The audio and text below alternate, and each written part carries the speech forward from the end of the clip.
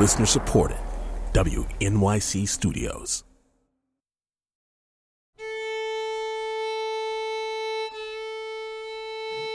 Let's just tune all day.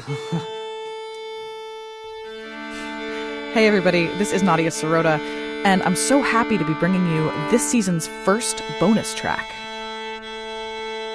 Welcome to the Jack Quartet Experience. I'll be your guide through the land of toes. I think you're a little too close there. We have some pretty amazing guests in studio today to make what is, believe it or not, the world premiere recording of Georg Friedrich Haas's 9th String Quartet. This is the Jack Quartet. I'm Chris Otto, and I play violin. I'm Austin Williman, and I play violin. Kevin McFarland, cello. John Richards, viola. And we're the Jack Quartet. Quartet. Confused better than that. You guys are a team on something. Again. And we're the Jack Quartet.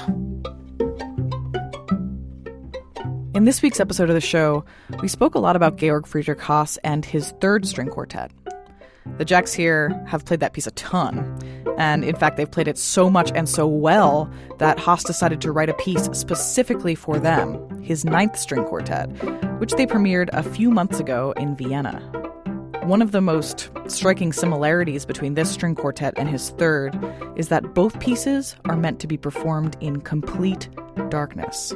Ideally, you shouldn't be able to see your hand right in front of your face after an hour. You know, like we rehearsed with blindfolds on and stuff. We send out a pretty elaborate technical rider, but even when we're in dress rehearsal, we do darkness tests, and we have people run around with rolls of electrical tape covering any little tiny bit of light we can see.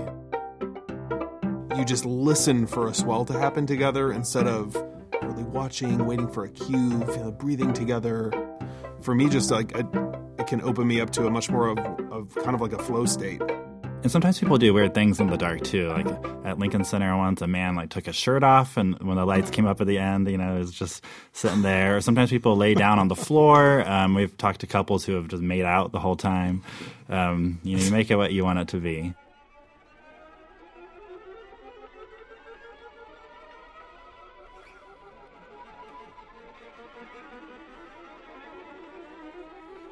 The piece kind of opens with some rising trill figures. An overtone chord arises in the cello and second violin. Haas uses these types of sonorities a lot. Chords that are tuned not the way a piano would be tuned, but the way objects in nature naturally resonate. And then becomes the whole ensemble. It takes over. This is called just intonation, and the Jacks are exceptionally good at it. It's kind of their superpower. We take that overtone chord, make a unison, and move away from it by about half a normal tone, a quarter tone. A quarter tone is a distance between pitches that is exactly halfway between 2 keys of a piano. Think like the invisible gray key between the black one and the white one. And that really strong dissonance that you'll hear begins a sequence of these overtone chords modulating back and forth with swells and different sonorities happening over the course of the kind of the opening section of the piece, which lasts for a good 15 minutes at the start, maybe?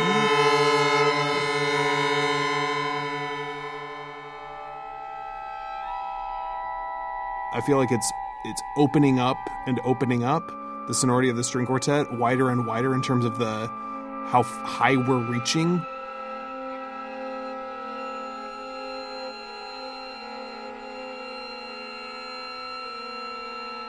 Everything becomes very fuzzy and out of focus for a while. In the dark, in the Vienna Concert House, that was one part of the piece where it really felt like I lost myself and didn't know where I was. Just kind of swimming in these low, gnarly, kind of a little bit scratchy tones.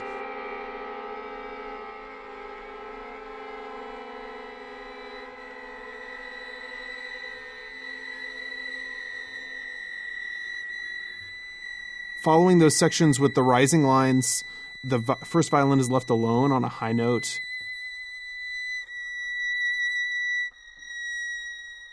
Which harkens in a section of what Haas calls micro melodies, with all of us in very, very tiny intervals playing these little melodic figures that he writes out.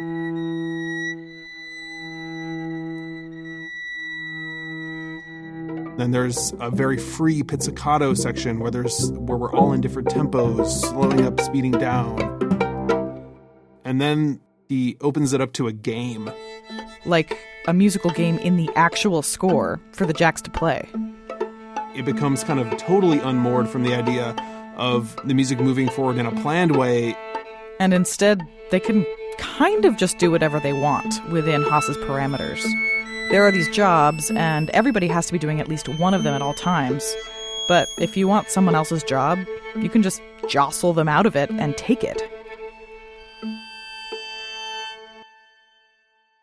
Which finally gets left off with a little kind of composed coda that's very clustery and crunchy.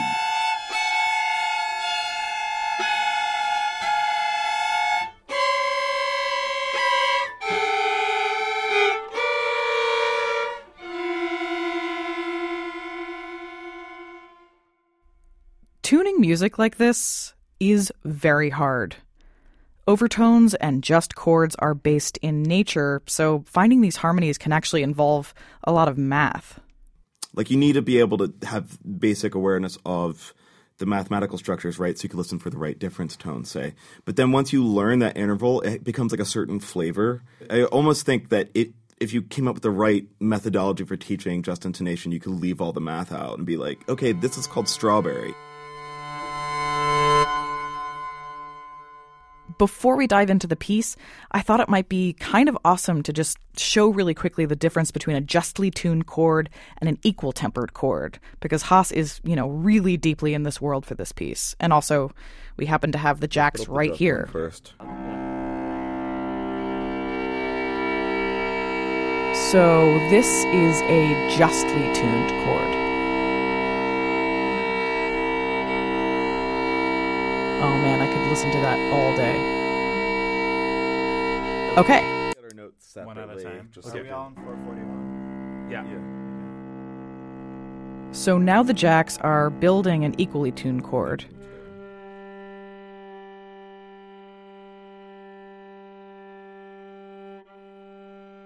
Even though this is the way so much of our music is organized, I love that it's kind of taking them a little bit longer to put together.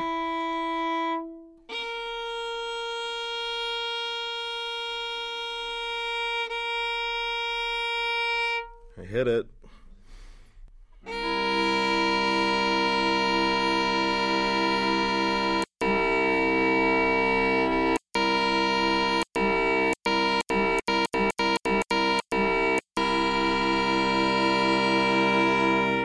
think that's a pretty good demo.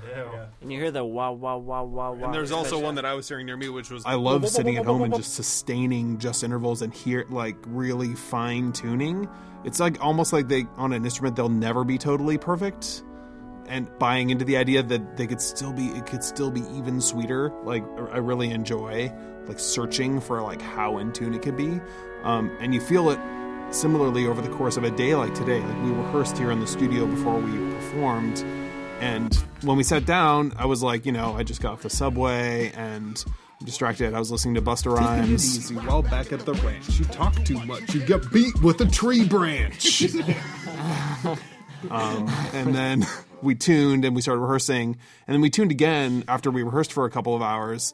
And I was listening to John tune and I like heard all these harmonic partials coming out of his instrument. I was like, I don't think John tuned that much better now than he did 2 hours ago, but my ears are just like so much more open to the richness.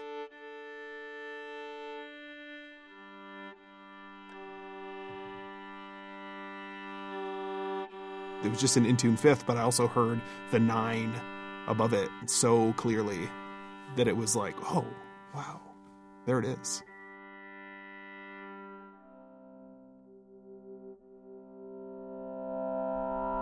So here we go. Here is Georg Friedrich Haas's 9th String Quartet, performed in its entirety by the Jack Quartet for Meet the Composer.